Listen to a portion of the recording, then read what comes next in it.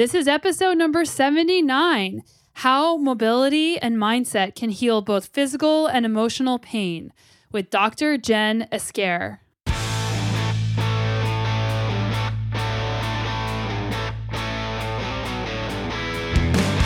Welcome to the Sonia Looney Show. This is a podcast about how to live a high-performance life, spanning the categories of mindset, plant-based nutrition, and inspiring stories to help you be better every day. So if we could slow down, if we could say, okay, I felt that adrenaline, now let me breathe into it, let me relax, you can actually shut down your pain immediately, or at least lessen it. So again, first thing, awareness, compassion, acceptance that pain is going to happen, and then breathe into it, and then know, okay, it's just talking to me. Now where do I get to go? And that could be physical, that could be emotional. How's your week going? It's pretty crazy that we're already near the end of November and winter is well on its way. I'm excited about it because I learned how to cross-country ski just a little bit last year, and I'm interested in doing more. Cross-country skiing is such a technique-oriented sport, and it's just really fun to try and learn something that takes all of your attention. I've been home for almost a solid month, which after traveling just about every single week of this year has been so nice to be home and to be grounded. And I have been enjoying training my new puppy, Baxter. He's a little border terrier. And the experience of having a dog and of having my attention drawn in another place to take care of something else has been really, really healing and really awesome. I tend to, as I've mentioned, get really focused and involved in work, and I have a hard time pulling myself away. So having a dog has just been great. And as in a previous episode, Brad Stolberg said, rest is defined as doing something where you don't need to progress. And you definitely don't need to try and progress playing with the dog. So it's been really awesome. It's also been nice being at home because I get to cook all my own meals. Whenever you're on the road, I can still find good plant-based meals, but the most nutritious meals I eat are at my own house. So it's been really neat doing that and just getting reacquainted with all of my different cookbooks that I love. There is a list of the cookbooks I like on my website. Just Google my name and that thing I never mentioned, and that blog post will come up, or I'll put it in the show notes. And if you're interested in eating some plant-based meals or looking for some ideas for the holidays, I want to invite you guys to join our free Facebook group called the Plant Powered Tribe. So all you have to do is go onto Facebook and search it. It's free and anyone can join. We have about 1,300 members, which is awesome. And it's a really great place, especially around the holidays when you're trying to stay healthy and you're trying to look for some alternatives. It's awesome. And I also have an Instagram at Plant Power Tribe, and there I post almost every single day different foods that I'm eating and some different information. So those are both great places if you're looking to just be a little bit healthier and just add in more plant-based foods. Big shout out and thank you to those of you who are supporting my work financially on Patreon. I really appreciate it. It really helps with the growth of the show. It helps keep it going. I have an awesome audio engineer named Roma who lives in the Ukraine, and he does an amazing job every single week of making sure that the final product of this show looks great. So thank you for supporting us on Patreon. If you'd like to do that, even a couple bucks a month makes a big difference, and it's patreon.com/The Sonia Looney Show. You can also find that in the show notes. So thank you so much, you guys. So let's get into today's guest. Her name is Dr. Jen Esquer, and she's somebody that I follow really closely online, someone that I'm inspired by, and someone that I look up to. And Jen is all about mobility and movement and learning to heal your own body. So how well do you actually know your own body? Dr. Jen Esquer believes in empowering people to heal themselves through movement and body awareness. As a physical therapist with a sports focus, she has the equation to our aches and pains, mobility. Mobility, or being able to use our body through its full ranges of motion, is often the most overlooked element. I didn't even really think about that word until I started following her, and I realized that there was a lot of things I was missing.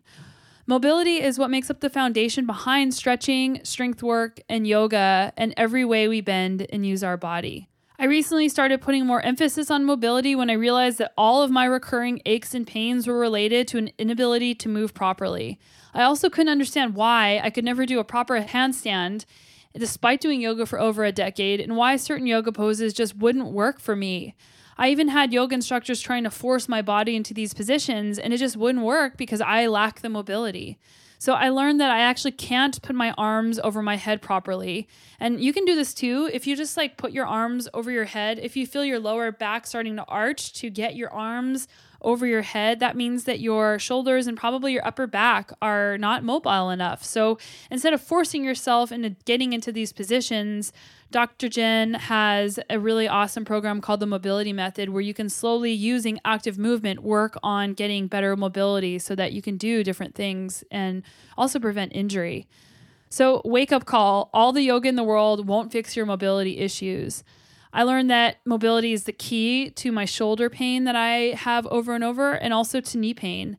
So when I found DocJenFit, that's her Instagram handle, I was amazed and inspired by her videos. They're really awesome and they're really easy to understand. And most importantly, they're easy to execute in our daily lives.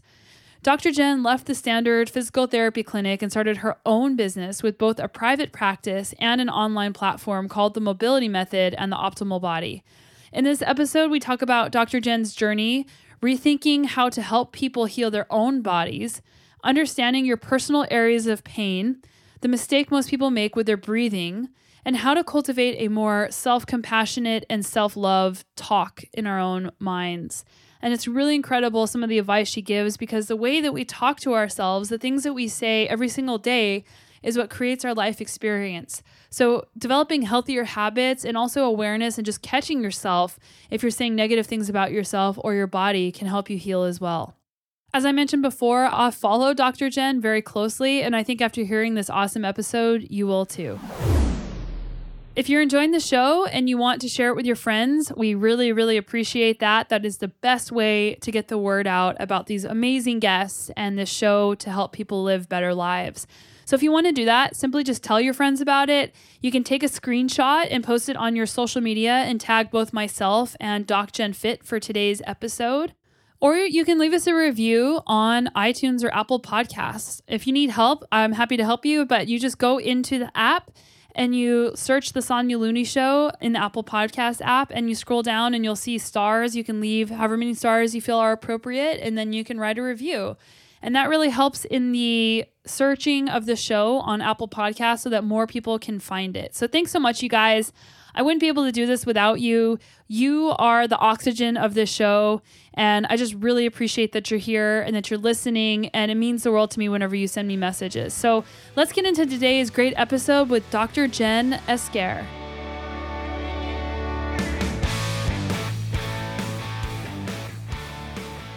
Welcome to the show. Thank you. Thanks for having me on. It's so exciting to get to talk to you in person because I've been following you for a long time and I'm always really inspired by everything that you're putting out there into the world. Well, thank you. I appreciate that. Yeah. So how did you get started on this journey? I've always been a mover like my whole life. And when I was in grad school, I stumbled across the calisthenic community, which is just basically working out outside, especially on the beach in Venice, California. They were doing awesome things on the bars. And I met up with them. And one of the guys happened to have a large Instagram following at the time.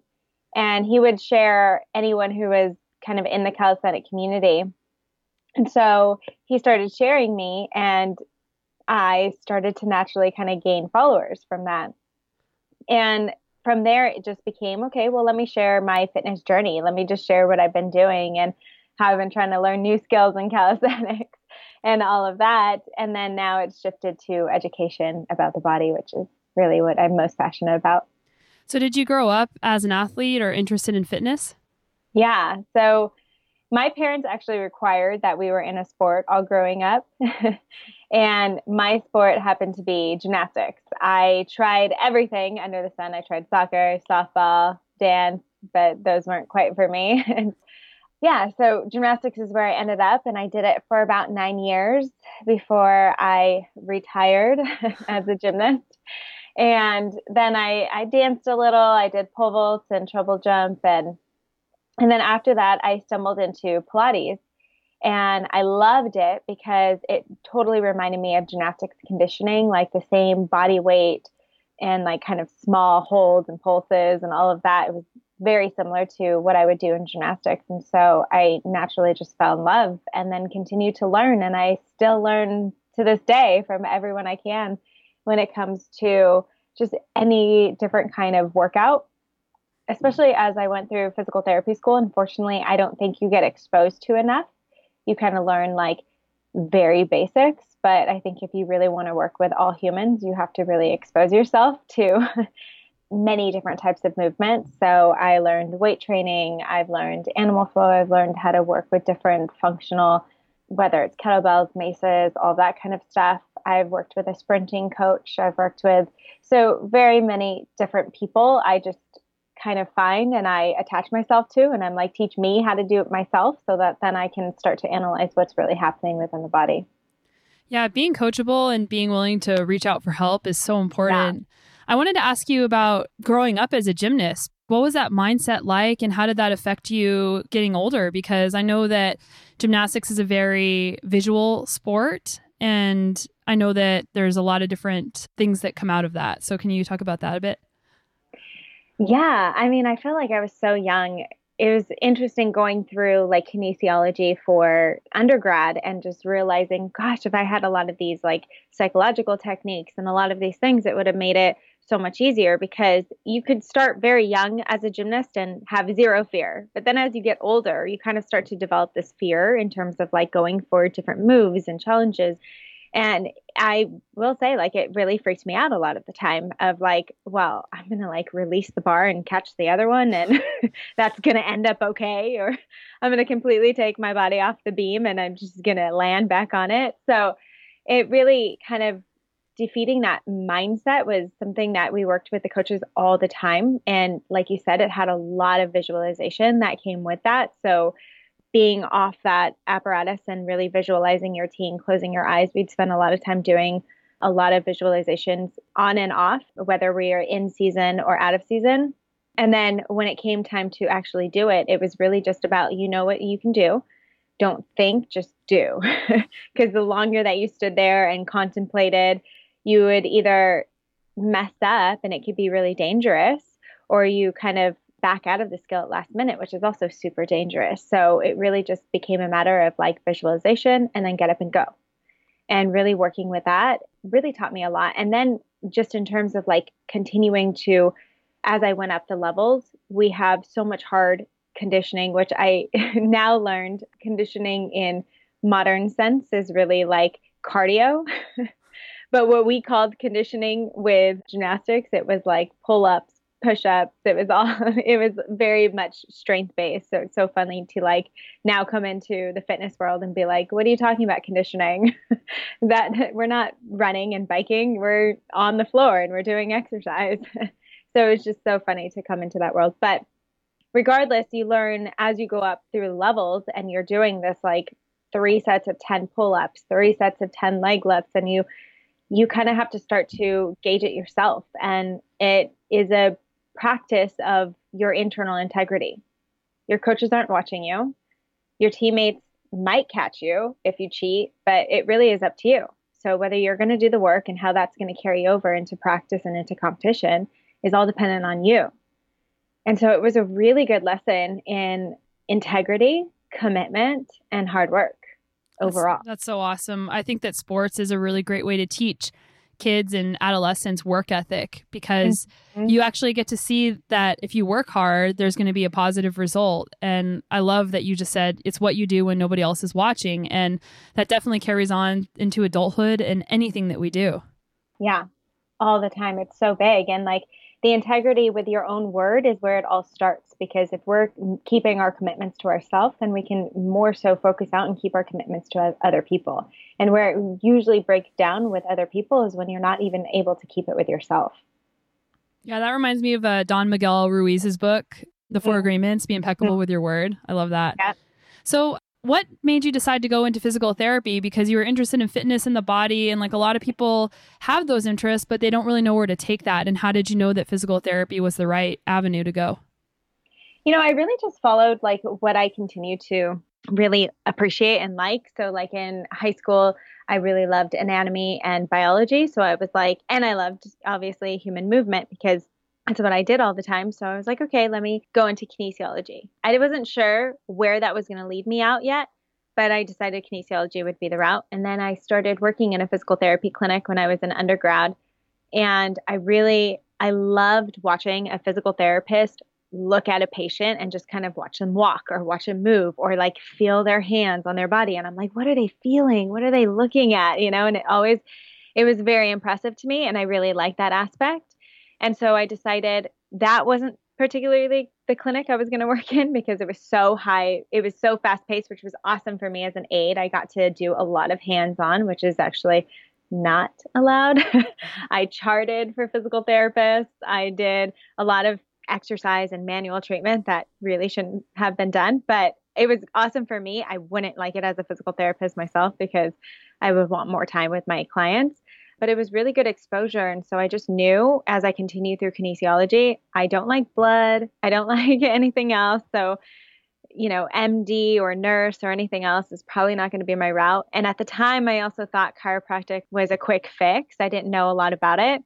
And so I just thought, physical therapy, that's going to be my thing. And I just committed to it, no matter how many loans it would take, no matter how many times I had to apply to school. Like that's what I decided. And that's where I was going. That's funny. I actually was at a similar junction as you. I was in grad school for engineering, but then I thought, I don't like this. And then I took all the prereqs for either physical therapy or PA school, and I volunteered in physical therapy, but my bike racing started going really well, so I ended up not going. But I love being able to help people, and I love that you, through the internet and through being able to spend more time with clients in person, are able to make real differences. But going back to chiropractic, I had the same experience as you for a long time. I thought you just go in and you crack your neck or whatever. And there's some chiropractic clinics where they say, okay, you're going to pay this much money and you're just going to come in like 15 times in a month. And to me, that just didn't seem like real chiropractic work until I moved to Canada and I went to a great chiropractor here. And I thought, this seems more like physical therapy. Like you're doing Graston and you're doing these active movement things. Like what is this? So can you tell us what the difference is, or even if there is a real difference anymore? Yeah, what I've learned through the years is if you don't know if they're a chiropractor or a physical therapist, they're doing their job. Because there should be such crossover, which some people might not like. Like they say, no, we stay in our lane, but it's not true. It's like if you're just trying to help a human, you're helping a human and you learn whatever you need to along the way. Most chiropractors will have like an x-ray or an exam machine that is a little bit more than a physical therapist will do. But those are also sometimes a lot of people who are saying, well, we're looking for this malalignment because we're going to sublux you when you're doing your adjustment and get things adjusted back into place, which if you keep up with research is just not true. We're not actually putting anything back into place. Can we have situations where there can be some, even like your collarbone can actually come out just a little bit, sure, but even just moving your arm can get that back into place. So it's not necessarily like we're moving the spine and manipulating it back into place. We're really just affecting the neurological system. Same with Graston, same with massage, same with a lot of movements. We affect the neurological system. So if we're at least on board with the current research and how we're actually helping a client, then we know what we're doing and why we're doing it. I've had people also tell me, well, chiropractors they adjust in a way that's moving the facet joints, which is on a vertebrae, but with physical therapy, you're only adjusting the nervous system. And I'm like, how does that work? Because the technique is exactly the same. So, it really is, you just get to kind of drop ego in that moment and say, okay, I learned this and things change. Studies have shown that it's changed. Some things that I learned in physical therapy school are not true. So as long as you continue to like kind of stay up to date, we're all just helping humans. And the good chiropractors there's so much crossover. They look like physical therapists, and the good physical therapists can look like chiropractors. Maybe they adjust a little bit and then they're doing massage techniques and active work. Yeah. And you mentioned that some of the things they teach you in physical therapy school may or may not be applicable. And I've heard a lot of stories of how you have started your business. So can you talk about how you got out of the clinic and into what you're doing now? Yeah. When I first got out of physical therapy school, oh, and I just heard this from a friend the other day too. She was talking with a chiropractor, and they think that we only do ultrasound and electrical stimulation, and we only think chiropractors do adjustments and have really good business savvy, where it's actually not true. They don't get much business class just as much as we do.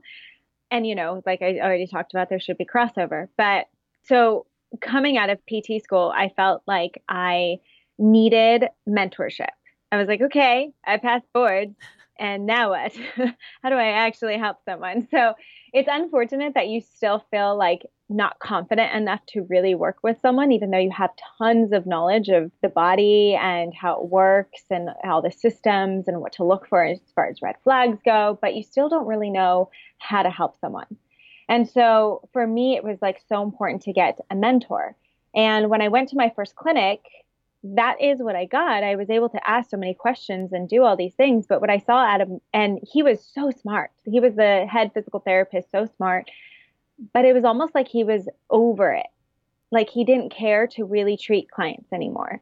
And he was just there to kind of like socialize. And really, a lot of people came for that reason, just to socialize with them and with the other people in the clinic. And so he was doing a lot of ultrasound. He was doing a lot of laser treatment. He was doing a lot of the same 2 exercises for every upper body, the same 2 exercises for every lower body injury. And it was just like, I don't understand, because you're teaching me a lot, but you're not using it in your own practice. And so it became really frustrating. And then when so many people are just using ultrasound and electrical stimulation, I would have clients who are like, well, why am I not getting that? And why, and it's just not something that I truly believe is going to move someone forward. And so I wouldn't use it a lot, but then I started to have to, and it's fine if it's a placebo effect and it's helping in that way, or it's helping to relax them, that's okay too. But it was really not what I believed in. I really believe like if you are active within yourself and if you move within your body and you just learn the tools that you need for your own body, there's so much that you can do for yourself. And also a clinic, they just don't give us enough time to really dive in and talk with a client and really see where things can be coming from, because it could be so much in life that is getting locked up in you, or stressors, or what you're eating that could be affecting your whole system and your pain especially. And so when you don't have that much time to go in deep, or you have so much other commotion around you, it doesn't give you that opportunity. And so I just realized I wanted to do my own thing, and I wanted to help clients the way that I truly believed I could. That's awesome. So how did you know that you were able to start your own practice? Oh my God, I didn't. I did. So in my 3rd year of PT school, that's when I completely had a shift of chiropractors, because there's a chiropractor who was coming to my boyfriend's house and working on him. And she did like all physical therapy type stuff. And I was like, what is this? And you're working for yourself. You have your own tools, you have your own table, and you're going to someone's house. And so she kind of taught me like what her model was and how she did it. And so I learned from then, like, oh, well, now that physical therapists have direct access, we could technically be doing this too. We don't have to go under an MD. We don't have to wait for a prescription. We can treat patients the way we want to as well. And so that kind of opened my mindset. And so early on when I got my job, I also looked for a CrossFit in the area, and I just went and I left cards and I worked on the manager for free, and they let me come in and treat clients. So 2 days a week I would go in and I would have my own private clients on the side out of the CrossFit. And I would take my table and all my tools and everything. And as I was getting close to really being okay with leaving the clinic, I was getting reached out to all the time for people to work with me privately. I was hearing that people were coming into the clinic because they heard that I worked there and they were paying cash to come see me. And I wasn't obviously seeing any of that. So it became a point where I was getting other opportunities outside the clinic, outside of what I was doing as well, that it just made sense to be like, you know what, I'm going to take a leap of faith and just see what happens. And I don't know even how to set up my own business right now, but I'm just going to go for it and try. So I actually gave them a week's notice, because I was like, guys, I have a lot to figure out right now. And they were surprisingly okay with it, which is awesome. And it all ended up to be okay. And as soon as I knew it, like my schedule got filled up super quick. And I'm just so grateful that I was able to take that leap of faith and just say, this is what I want to do. I'm going to give it a shot. And I can always go back to a clinic if I need to. Yeah, I think that taking that leap of faith is a really important point because that's a big deal to leave your comfortable, cushy job and to say, I'm just going to see if I can do this on my own and see what happens. And a lot of people get stuck in that spot. They feel stuck. They don't know if they should actually do it or not. So what actually helped you make that decision to move forward? A lot of it did come from, I was being exposed to people who were doing their own thing and showing that it could be done and could be possible. And so that was really encouraging as well. I think surrounding yourself around people that you admire and you want to be and you want to do similar things, if not the same, is the first thing to start to do so that you can open your mindset and see what's possible and really expose yourself to those things and then learn from them as well. Like I learned and I asked a lot of questions. So that foremost is like super important. And then kind of getting yourself set up to say, okay, if I leave, what are the steps I have to do? And that was my thing. It was like, okay, I'm going to quit. Now, what do I have to do? How do I set up my own business? How do I make sure that everything is covered? How do I create intake forms and get like online notes and everything that I need so that I could be covered and I could be okay? How do I get my own insurance and just whatever else it may be?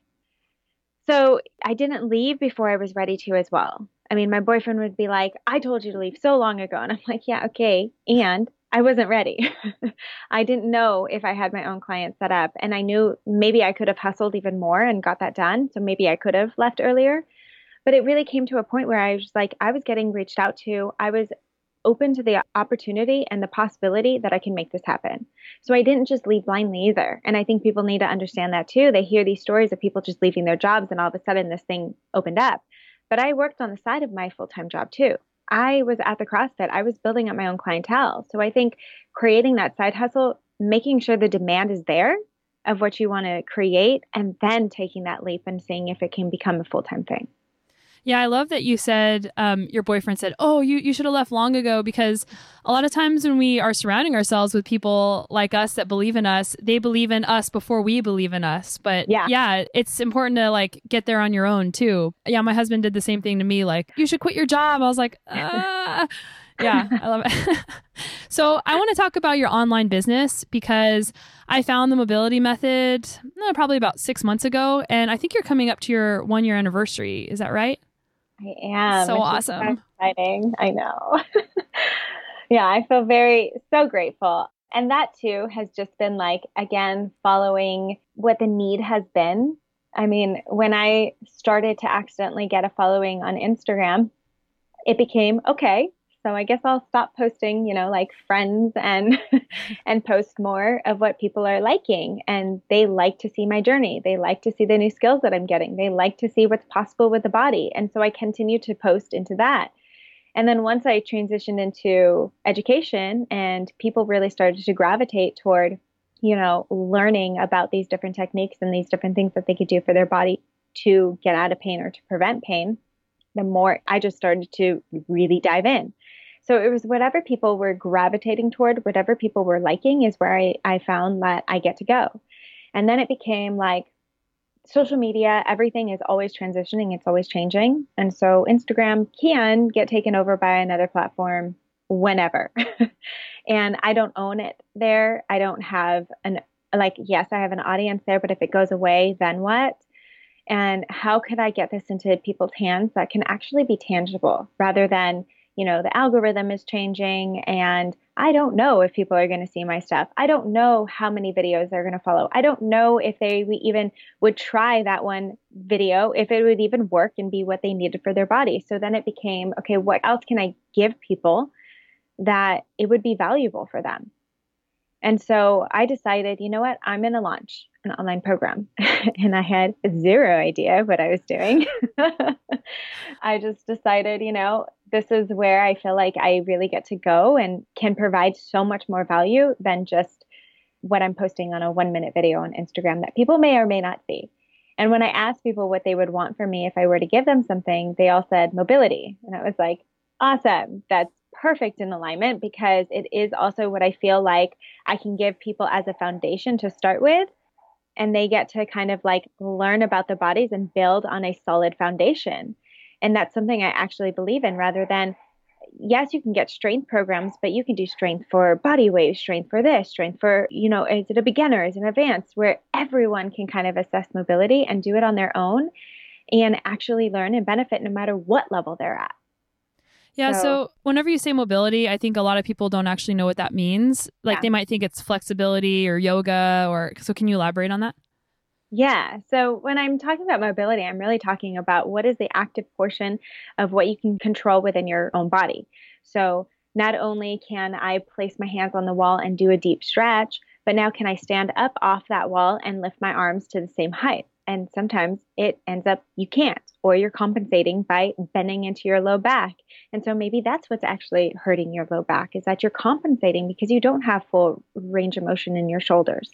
And so getting people out of the idea of chasing a diagnosis or chasing an MRI or chasing a symptom, but really getting them to see what is happening within their own body and what is the range of motion within their body that they can actually functionally control. So instead of just passively stretching with a strap or passing through movements in yoga, what can you actively control in yoga? And I know a lot of my friends are actually stepping into this as yogis, even where they're doing flows where they do a lot of end range holds and they do a lot of like lifting up their leg and holding before they step forward. And they're making sure that they're teaching people how to get into the active range rather than just the passive, which is so beautiful to see. And my role in coming in and having this mobility program was to say, here are some self-assessments that you can do within your own body to kind of see where normal range of motion should be at and where yours might be at. And here are some exercises that can guide you into it. And so it became, for me, just like a place where it's not just a flow, it's not general, but it really gets to be personalized within your own body because really measuring what's happening within your body and then how that carries over into real life is what's going to be the best for you.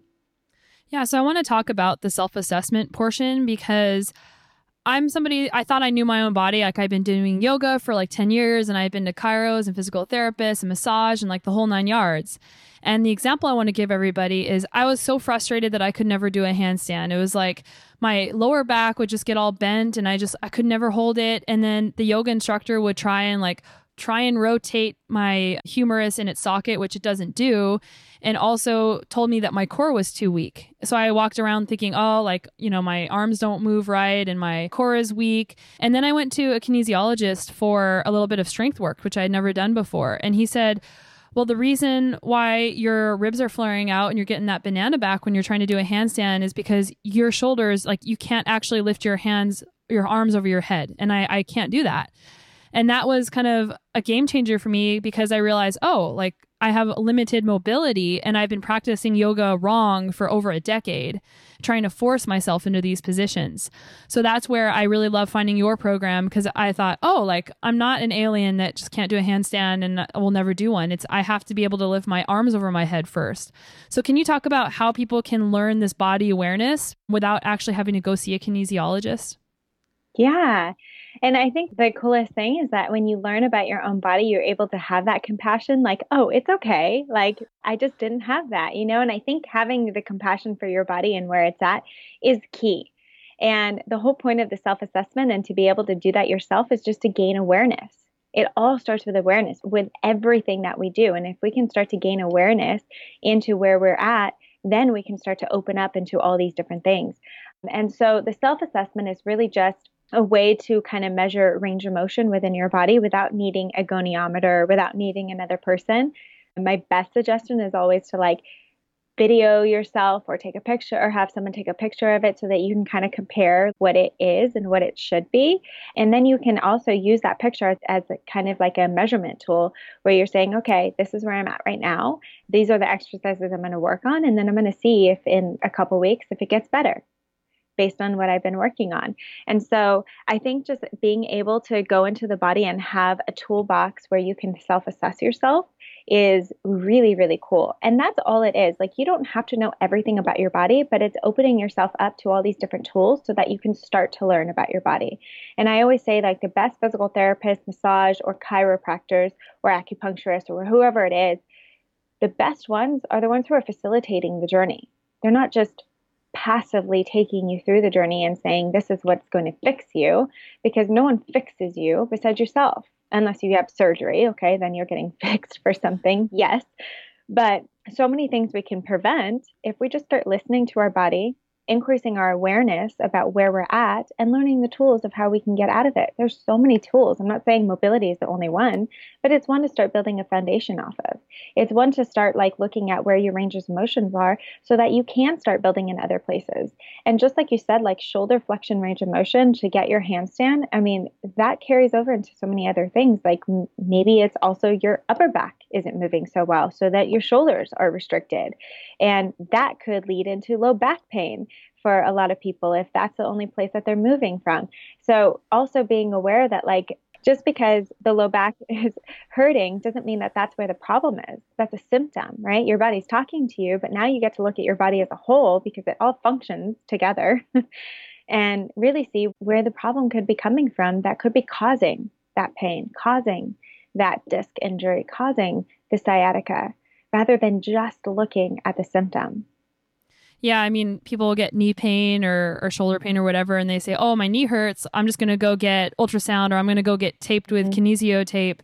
But really, that's just putting a Band-Aid on it. But being able to show up regularly and practice mobility and doing stretches and strength work regularly is what most people struggle with.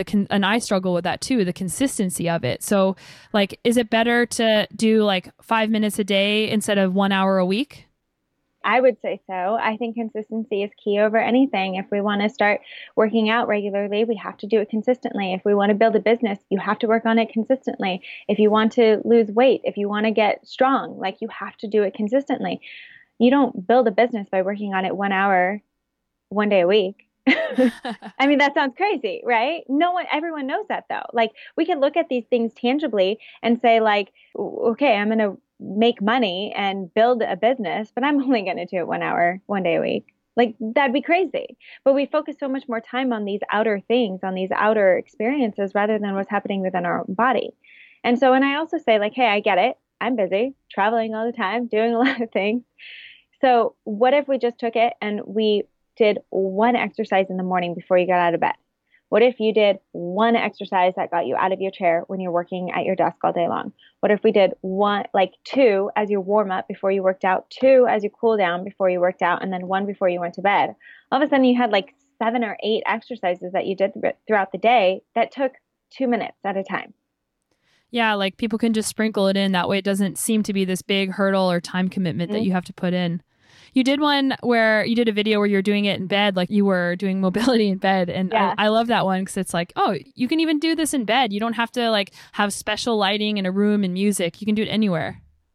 Anywhere. And I always say, be that person who's at work because people might look at you weird for like stretching at your desk or like doing something at your chair.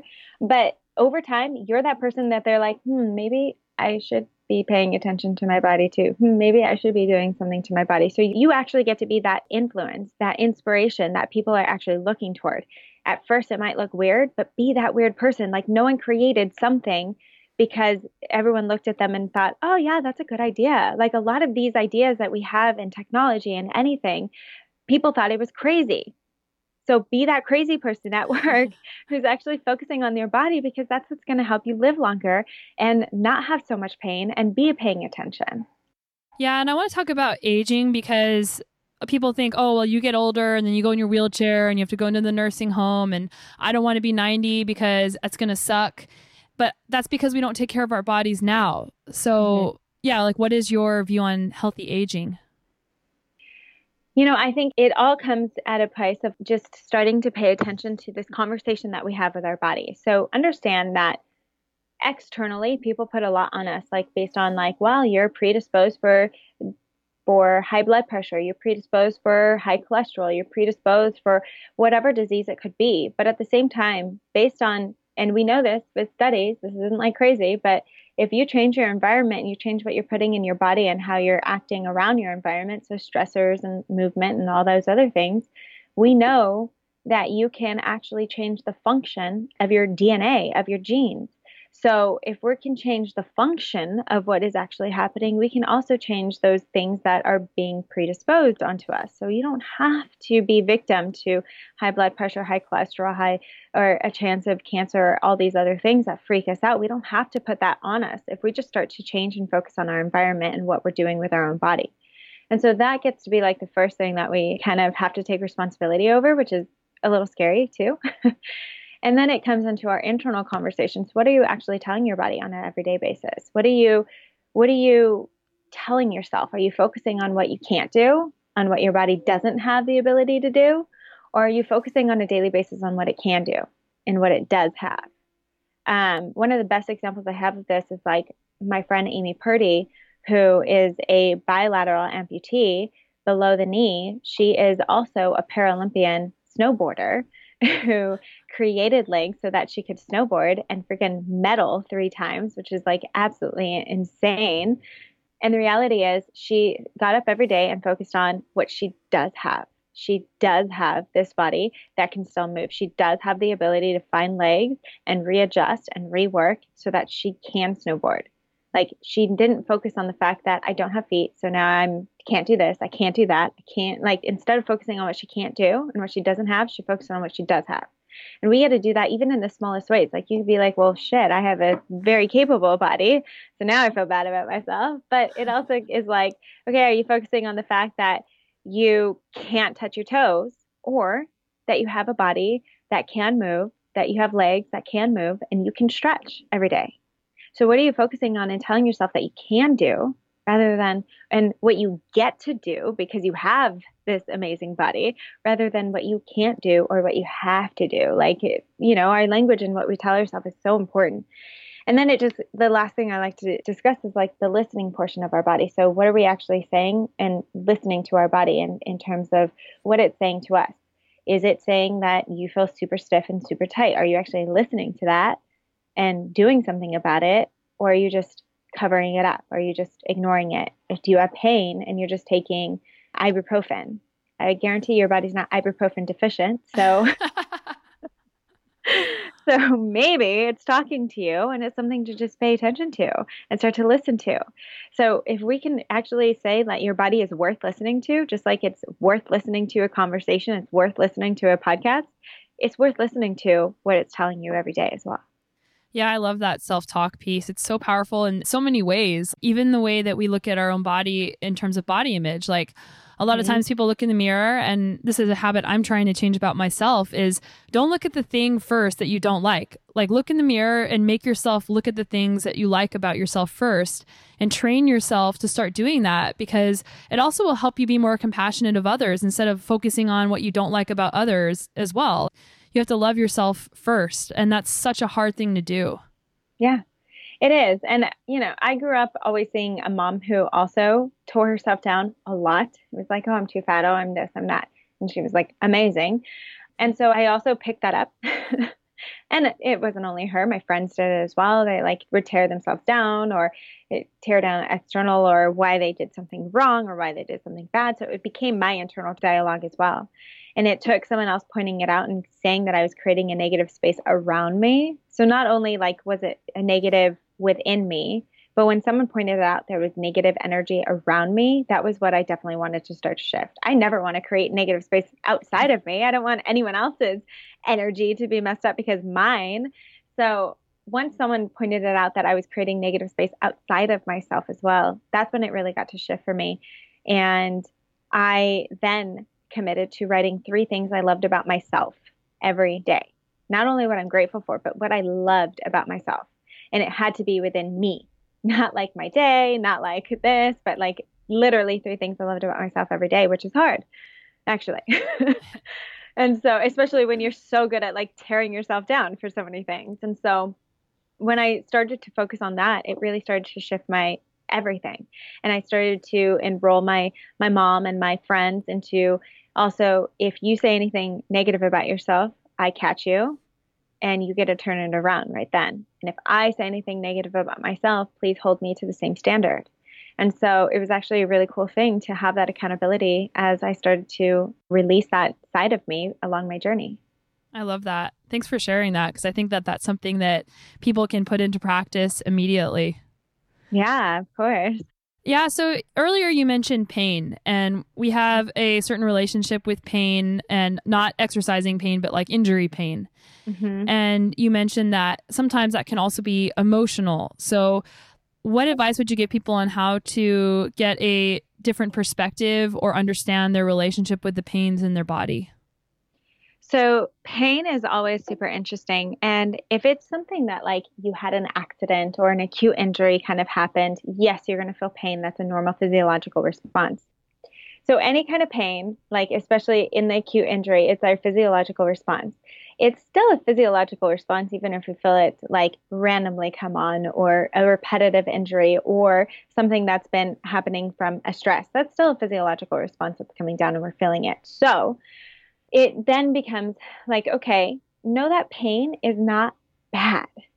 It's just like you have hunger and your stomach may grumble at you, or it may growl, or you ate something and it becomes bloated, or whatever it may be. Different things happen within our body to tell us something is happening. We yawn, we're tired, our eyes get droopy, we're tired. Your body is talking to you. So, in that same way that your body is grumbling at you, your body is feeling this episode of pain and just telling you, like, hey, something is happening. And it's just an alert system. And if we don't have that alarm system within our body, it becomes super dangerous. So it's like when someone has neuropathy of the feet, they actually typically get their feet chopped off because they can't feel if they're going to step on a nail or step on something sharp. And that is super dangerous. If you don't have that alarm system, if you don't have that pain response, it becomes really alarming within the body. And so we need that. So the first thing that we get to accept about pain is that it's not bad.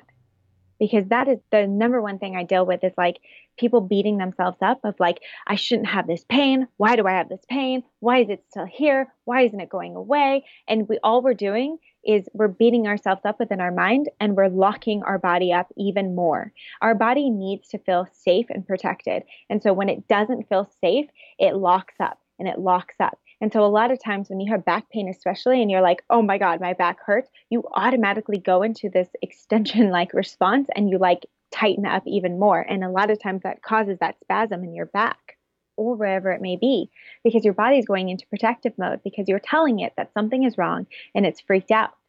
So instead, what if we said, okay, I feel pain. I accept that this is a normal response. I'm aware that it's happening, and I have compassion for the fact that pain is a normal response in life and it's going to happen. It doesn't control me. It doesn't mean that it won't change. And so if we can at least acknowledge and have compassion and awareness for the pain in the very first time, that's the first thing that you get to do. And then I find that dropping into compassion in the body means like connecting that mind and body. So if we can then tap into like the breath, let me calm down for a second. Instead of freaking out about the pain, let me calm down for a second. So I'm going to put my hands on my low belly or my rib cage area and see if I could just gently breathe, like really slow breaths in and out through my nose into my hands, and slow down my system. So tap onto my parasympathetic, get into that rest and relax. Because when we're in that sympathetic state, when we're in that fight and flight, when we're like locked up, it's the same with like someone scaring you and you gasp and you kind of breathe into your chest. That's that sympathetic response. So imagine breathing from your chest all the time. Imagine being locked up. What that does, it's actually putting more cortisol out into the body because it's like, oh no, we need this rush of cortisol. Something's happening. We need that adrenaline. But it actually increases the sensitivity in our nerves too. And so that can heighten the episode of pain.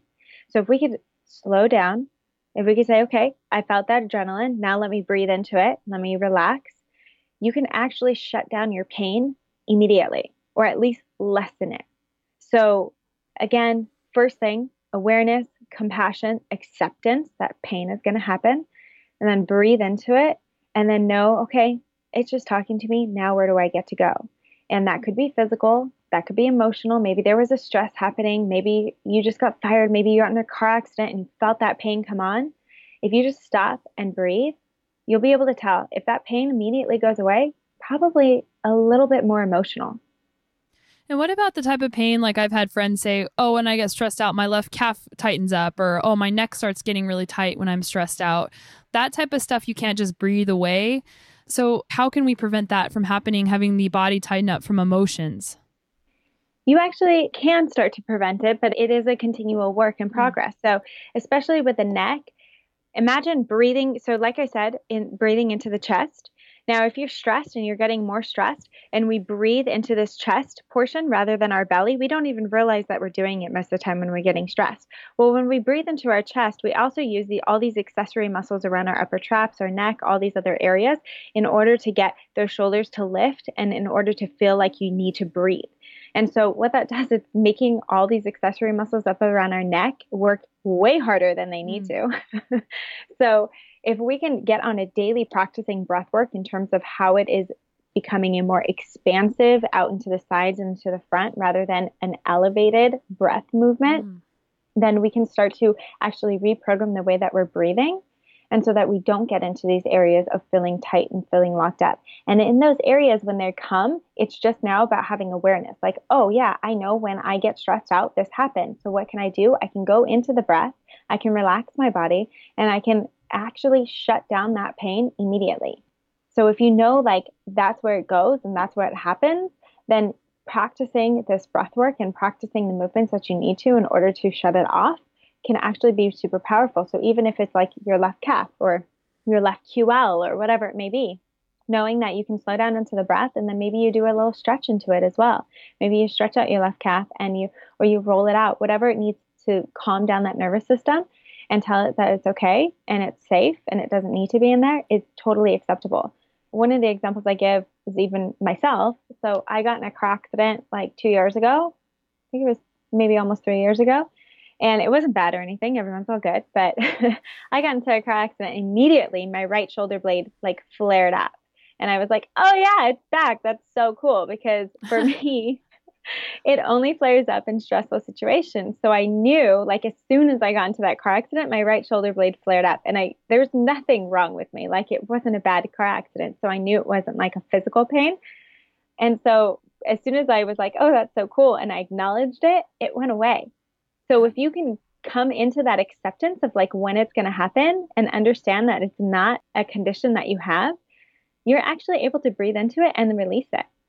Yeah, I love the visualization part of the breathing, how you mentioned, instead of thinking about breathing up and down, thinking about breathing in 3 dimensions. And I love the different challenges that you offer on your Instagram through your email list and how breathing has been a part of those challenges.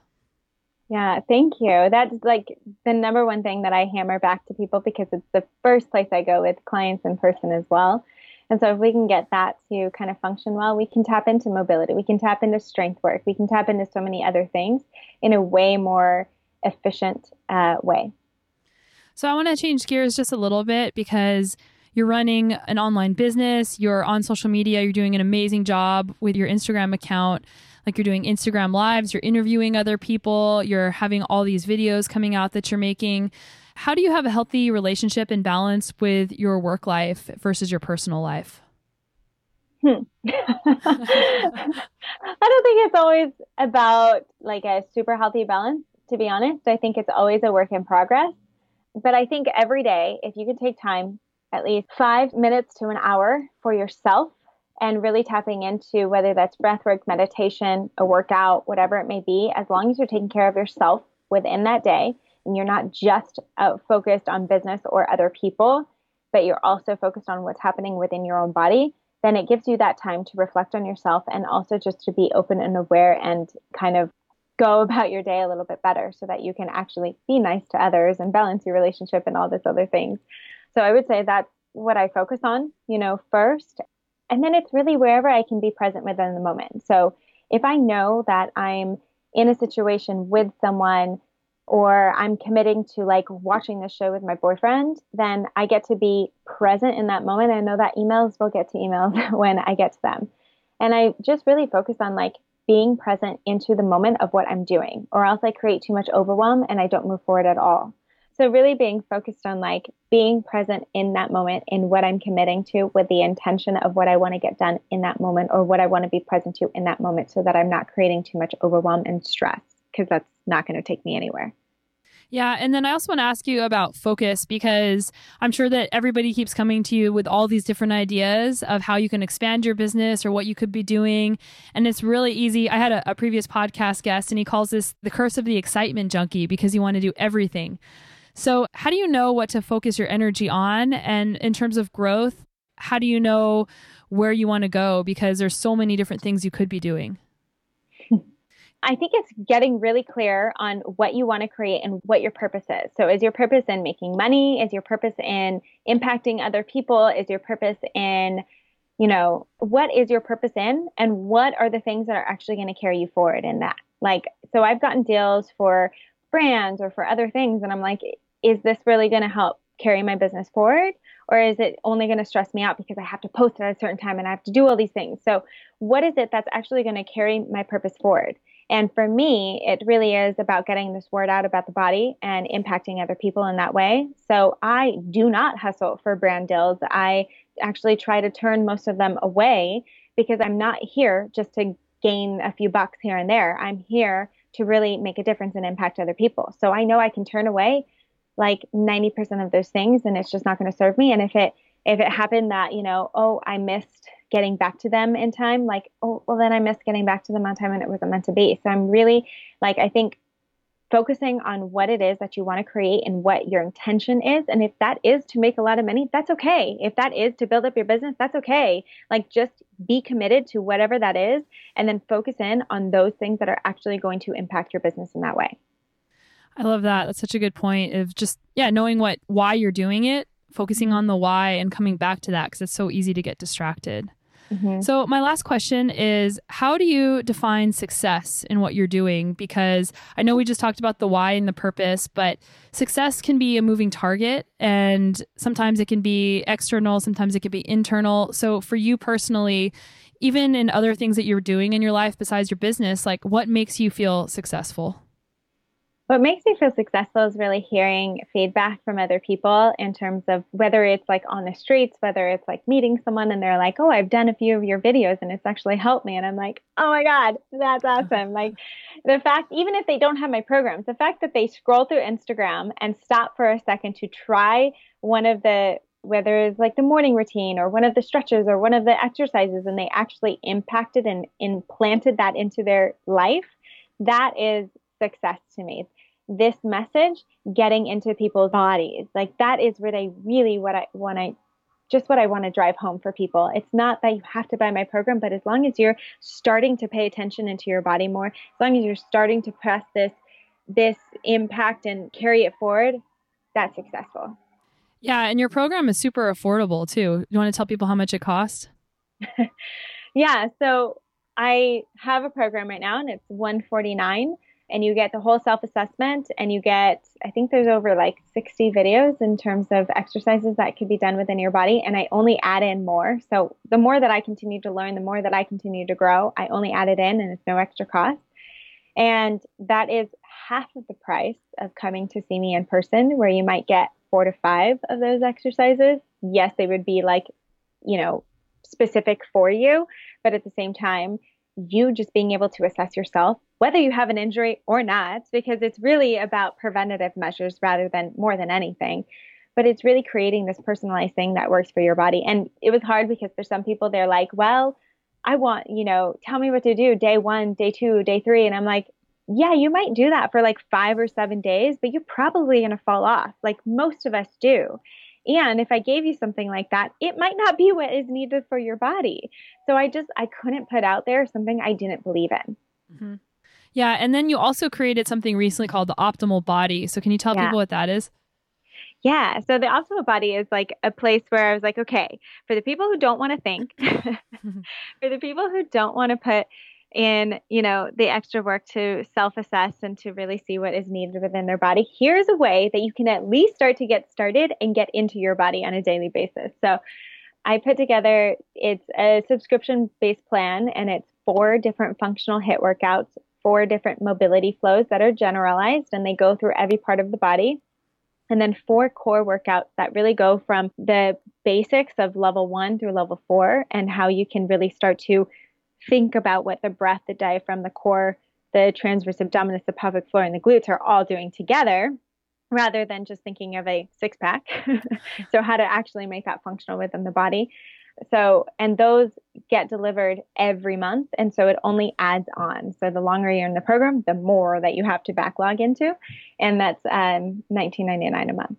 Yeah, the thing that I thought was really cool about the HIIT program stuff, because you had a challenge with that, is like as cyclists, we're kind of like HIIT workout, get your heart rate up, like whatever, I don't need to do this.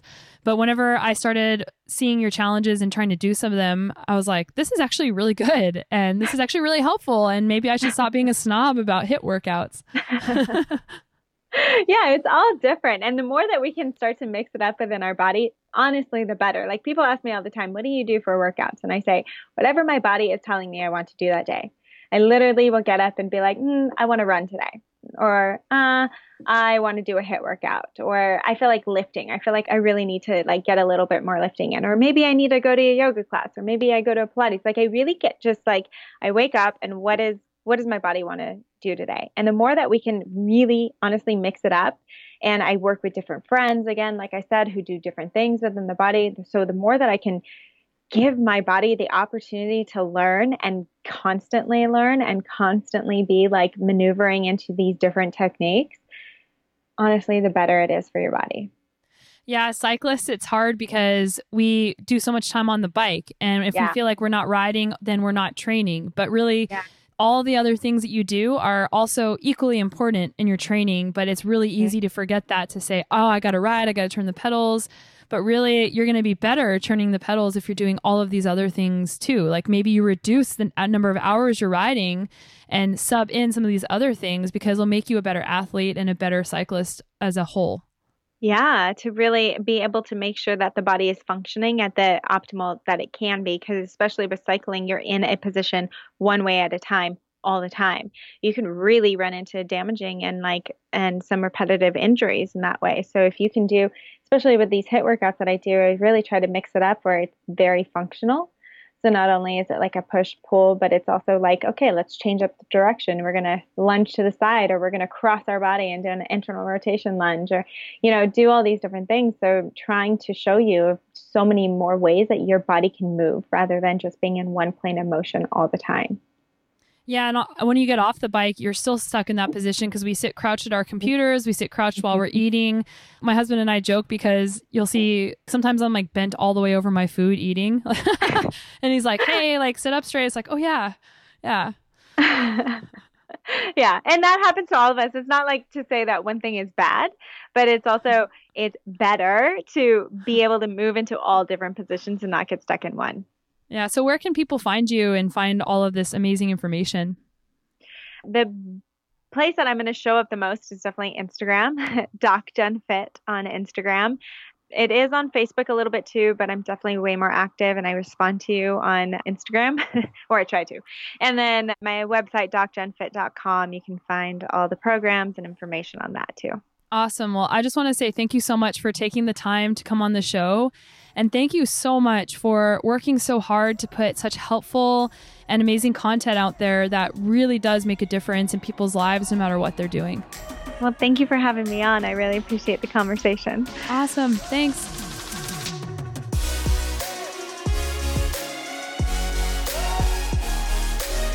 She is super rad. I really hope that I can meet her in person one day, and I just want to be her friend. She's awesome. So make sure you follow her on social media. That's DocJenFit. And check out the mobility method. She mentioned that there's a one-time payment, and I purchased it myself like a while back. And I think it's a great deal because a lot of these sites make you pay a monthly membership fee, but this is a one-time fee, so you get it forever.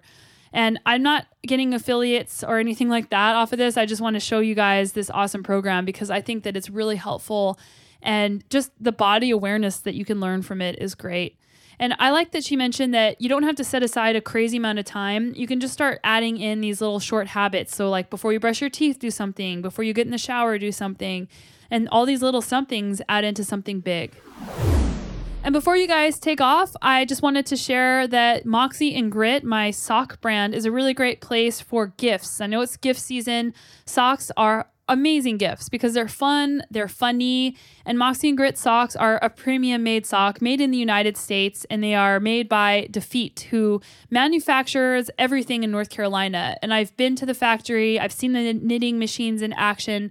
So if you want to support us at Moxie and Grit, go to Moxie and Grit, MoxyandGrit.com. And I'd love to see you rocking those socks in your adventures. It's awesome to see, and it's really fun to see all the different things that you guys are doing. So again, thank you so much for being here. I really appreciate it, and wishing you all the best success in your training and adventures. And we'll see you back here next week.